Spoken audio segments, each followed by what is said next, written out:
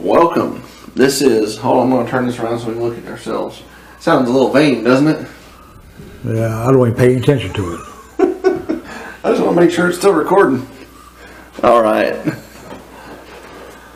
Welcome back to the Liberty Roundtable, and today we are going to be part 2 of the life of Christ.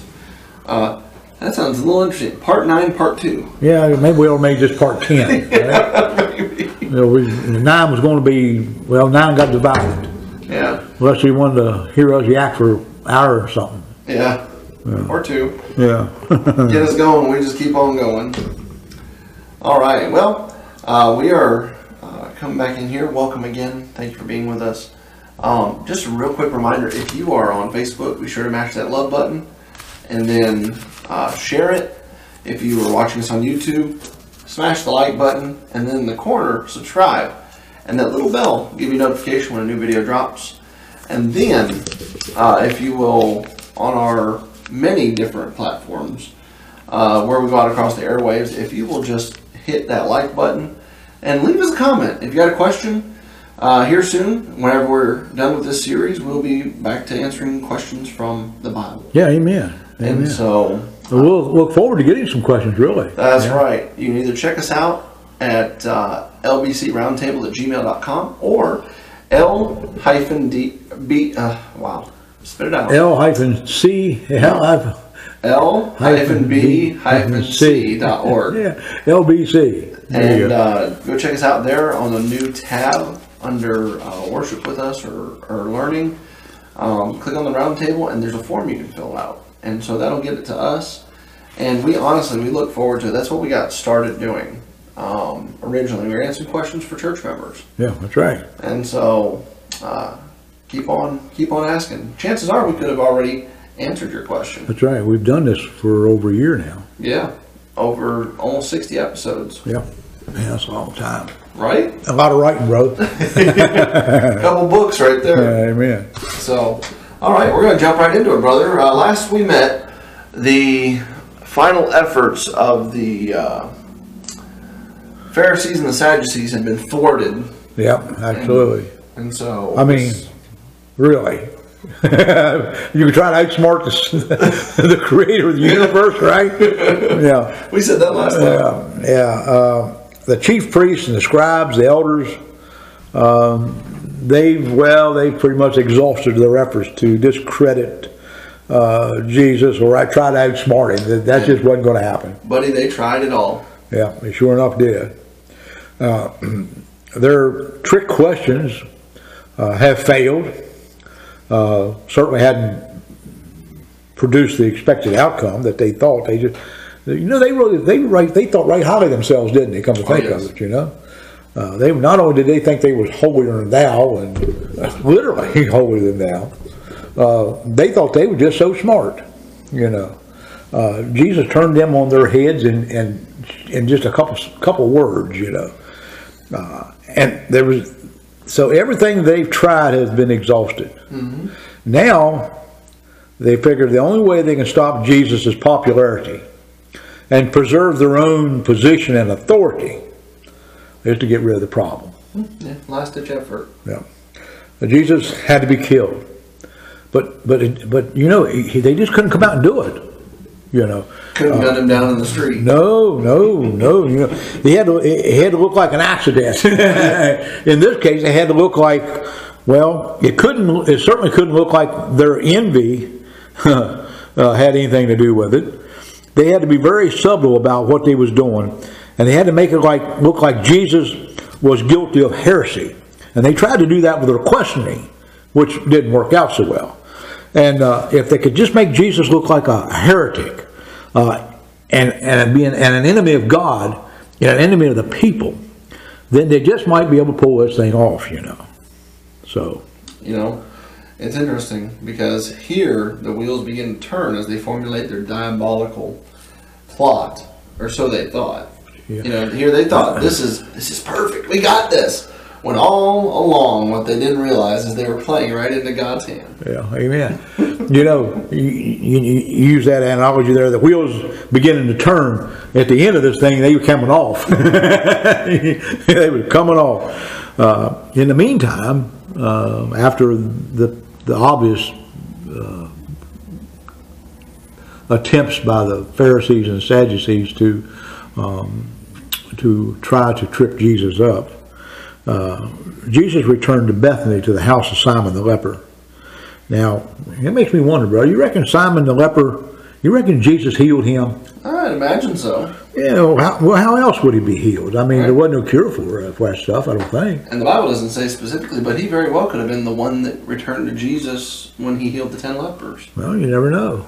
You know, we wish the Bible sometimes would go into more detail, you know that? Yeah.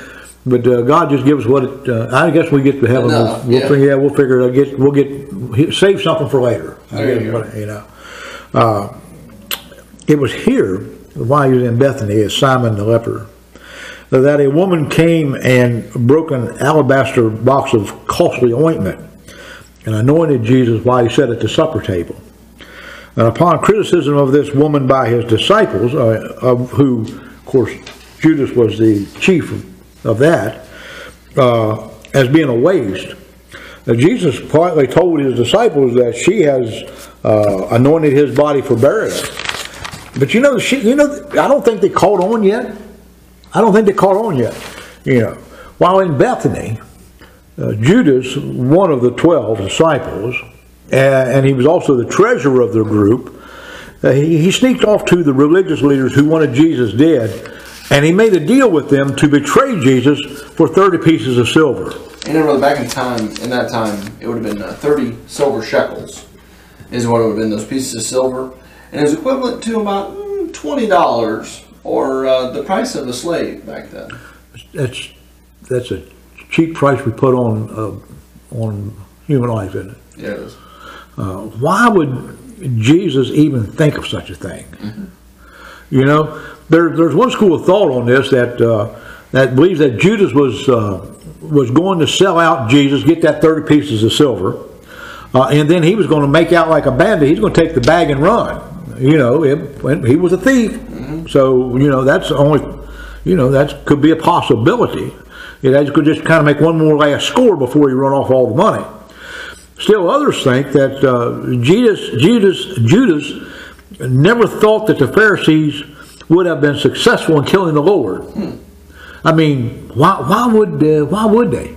After all, he has witnessed all the miracles that Jesus has performed, including the casting out of demons from those who were possessed.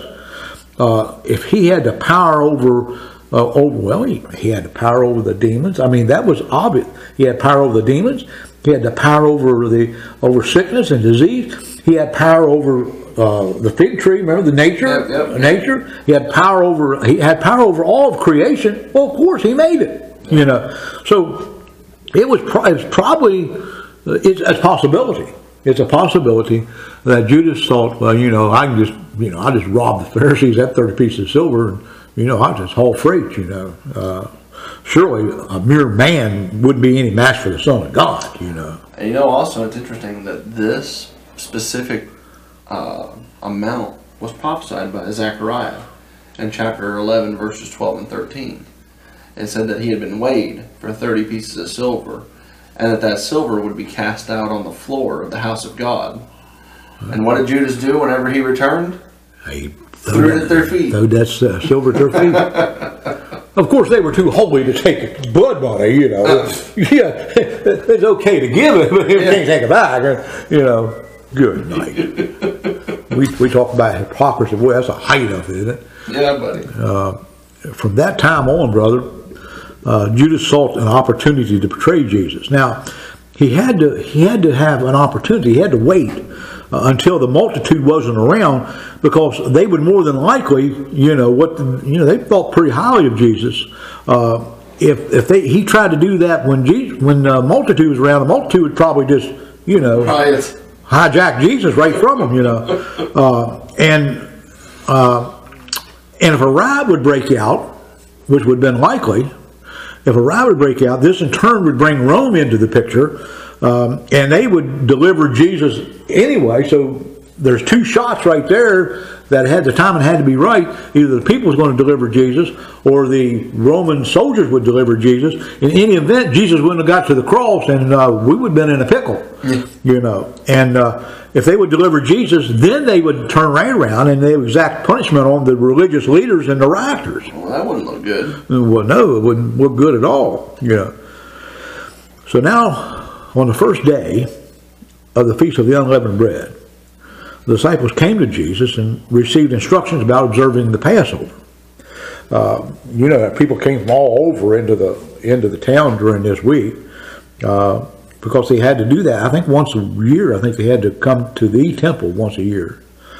And as they sat down that evening to eat the Passover meal, Jesus dropped a bombshell on them. Literally, he said, "Verily I say," can you imagine just sitting there and all of a sudden somebody, wouldn't you imagine sitting at the dinner table with family and then somebody saying, "Brother, one of these days, before this night's through, one of these people here at the table is going to kill you." I mean, All right.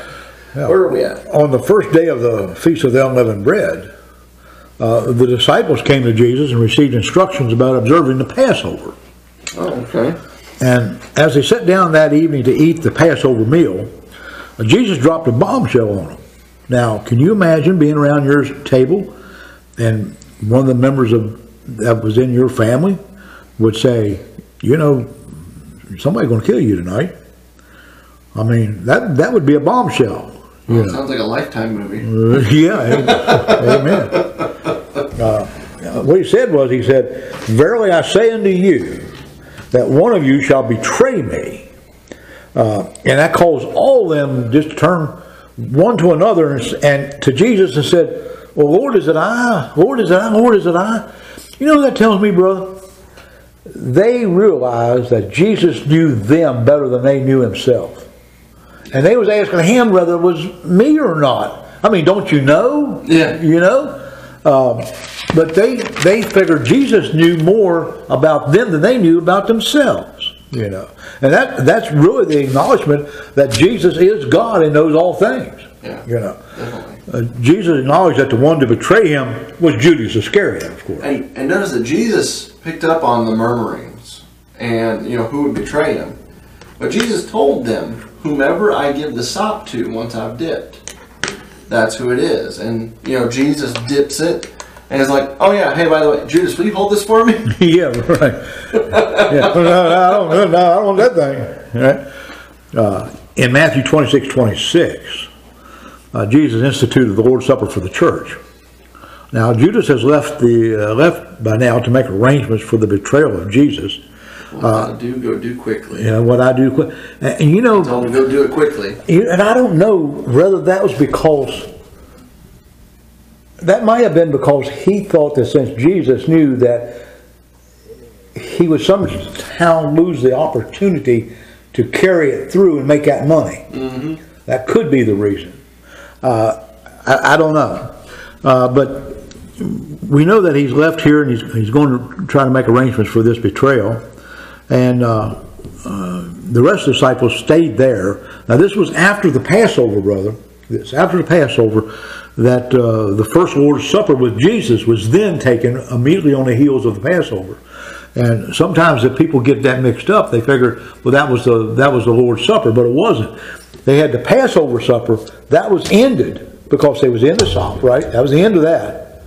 Now the Lord's Supper is instituted, and for the first time, the church is taking one of the two ordinances that we still practice, which is the Lord's Supper. And notice, brother, he didn't call in the multitudes. He didn't call in anybody who, quote, believed or said that they believed in Christ, but he took in the 12, his group that he called out. Called out local assembly of believers. Yeah, not all the saved. Instituting a closed Lord's Supper. Yeah. You know, after singing a hymn, they went out into the Mount of Olives where Jesus told them, you know, "All ye shall be offended because of me this night." He also told them that he would rise again. And cue Peter's foot in his mouth. Oh, good old Peter, right? Peter rebuked the Savior, saying that, oh man, I'll never be offended because of you, Lord. Not me. I'll never be offended, you know. You know what they say about that? Yeah, my mom always said, never say never. In fact, Jesus told Peter right after that, not only would he be offended, that Peter would deny him 3 times before the cock would crow on that same day. You know. Of course, Peter says, "Oh no, not me! Not me! I'll die with you before I would deny you." And all the disciples said the same thing. "Oh no, Lord, we're not going to leave you. We're not going to deny you. That's far be it from us to do anything like that." You know. It would be as if they went, "Here, that's right. Yeah. Never will we do as you have said." And apparently they forgot what Numbers 23:19 said. Yeah. That God is not man that he should lie, nor the son of man that he should repent. Hath he not promised, and will he not do it? Yeah. He said it, it's going to happen. Yeah, and sure enough, brother, when the chips were all down, all the disciples except for Peter, we always look at Peter. Well, Peter denied Christ, you know, but the rest of them, they run like scalded dogs. Yeah. One of them even left his cloak. Scared him right out of his clothes. Yeah, that was Mark, I guess. The Bible tells us that was Mark. From here, they proceed to the Garden of Gethsemane, where Jesus left his disciples. While he took Peter, James, and John, which was his inner circle, he took them with him to pray with Jesus and for him. He left them together, and he went off a little bit on down the path there to pray. The Bible says that Jesus' soul was exceedingly sorrowful, even unto death. He went back to the 3 disciples with that sorrowful spirit, and he hoped to engage them in prayer for the terrible death that he was soon would be facing. And what happens? He found them asleep. Wow. Yeah. Sleeping on the job. While the master's praying, they're snoozing. Yeah, amen. Like true Baptist, right? Yeah. Yeah. Napping while the preacher's speaking. Yeah. And Jesus said, What? Couldn't you not watch with me 1 hour? I mean, 1 hour. That's it. And he goes away again to pray. And I guess the disciples woke up long enough to hear him rebuke them. And so Jesus goes off and prays again. And of course, the disciples stayed awake now, right? Yeah. Yeah, wrong. He goes off and goes to pray, and he comes back, and there they are snoozing away again, you know. Wow, talk about being spiritually lazy. You know, he said, "Watch and pray, lest ye fall into temptation." Yeah, amen. He was warning them. He said, well, what did he say there? He said, "The spirit is willing, The but the flesh is weak." Yeah. So he leads them for a 3rd time, and he goes a little way to pray alone, brother. He prayed alone.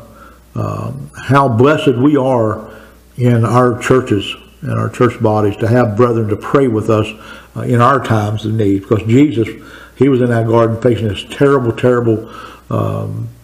crucifixion that was to come on him, and he had nobody that would stay awake long enough to pray for him. You know, what a tragedy. Brother, sometimes I'm so glad that Jesus remains.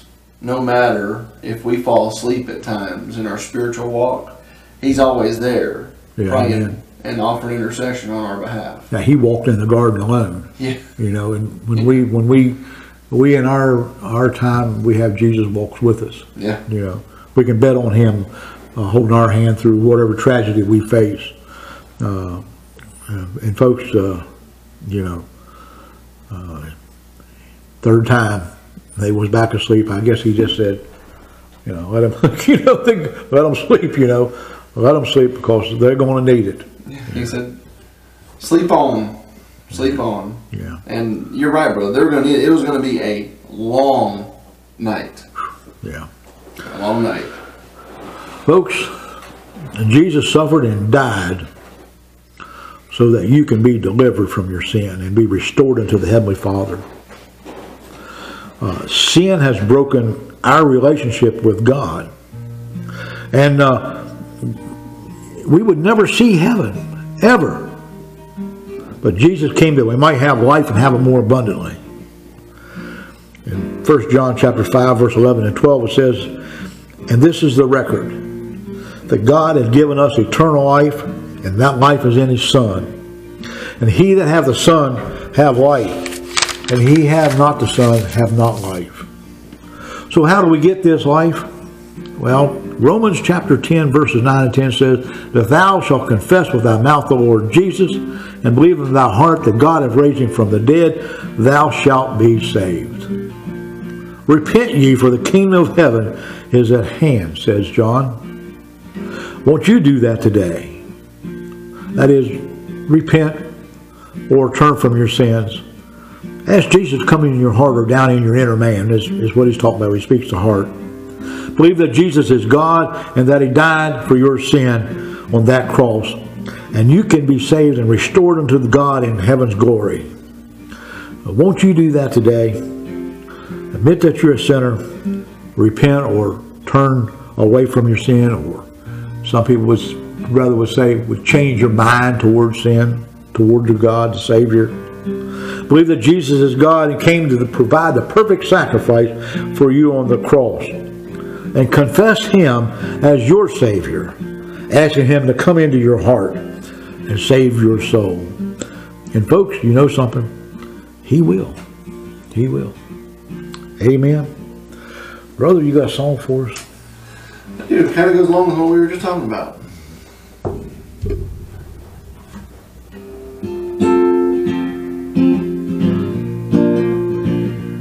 Oh, what wondrous love I see, freely shown for you and me, by the one who did atone. Just to show his matchless grace, Jesus suffered for the race in Gethsemane alone. Oh, what love, matchless love. Oh, what love for me was shown. Yes, forever I will be for the love he gave to me when he suffered all alone.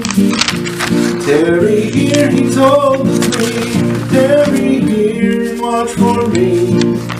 But they heard no bitter moan, for the three disciples slept while my loving Savior wept in Gethsemane alone. Long in anguish deep was he, weeping there for you and me. For our sins to him was known. We should love him evermore for the anguish that he bore in Gethsemane alone. Oh, what love, matchless love. Oh, what love for me was shown. Yes, forever I will be for the love he gave to me when he suffered all alone. Yes, forever I will be for the love he gave to me when he suffered all alone. Amen. Amen. Praise God, we don't have to suffer alone, do we? No, we don't. Amen. He is there by our side, no matter what we face, whatever we go through. Even as a child of God, the valley of the shadow of death is just a shadow. Just a shadow. And like you said one time before from the pulpit, a shadow requires light. That's right. And Jesus is the light of the world. Amen? Amen. Amen. Amen. So it is so good to be with you again. Tune in next time as we cover part 10. We're going to be covering the trial and then the crucifixion. And then, praise God, 3 days later, he rose. He rose again. Amen. And so, looking so forward to it. Again, thank you to all of our viewers, all of our listeners. And we definitely covet and appreciate your prayers and know that you're in ours. And so wherever you might be, because I know that there's some that listen to us that it might be a danger for them too. Keep listening. We know that's a fact, yes. We appreciate it. And we'll be praying for you as well. Hey, keep the faith. Keep the faith. My mom always said, don't keep the faith, spread it. There you go. Amen. Amen. All right. So, Brother Doug, will you close us out in a word of prayer? Yeah, Heavenly Father, we thank you for this day. Thank you for this round table. Lord, we thank you for your input into it. Father, we just pray now that as it goes out into the various parts of the world, that your Holy Spirit will allow them to understand the words that's being spoken, and will prick their heart, Lord, and convict them of their sin, that they might be saved. Father, we just pray now and ask these things in Jesus' name. Amen. Amen. Amen. See you next time.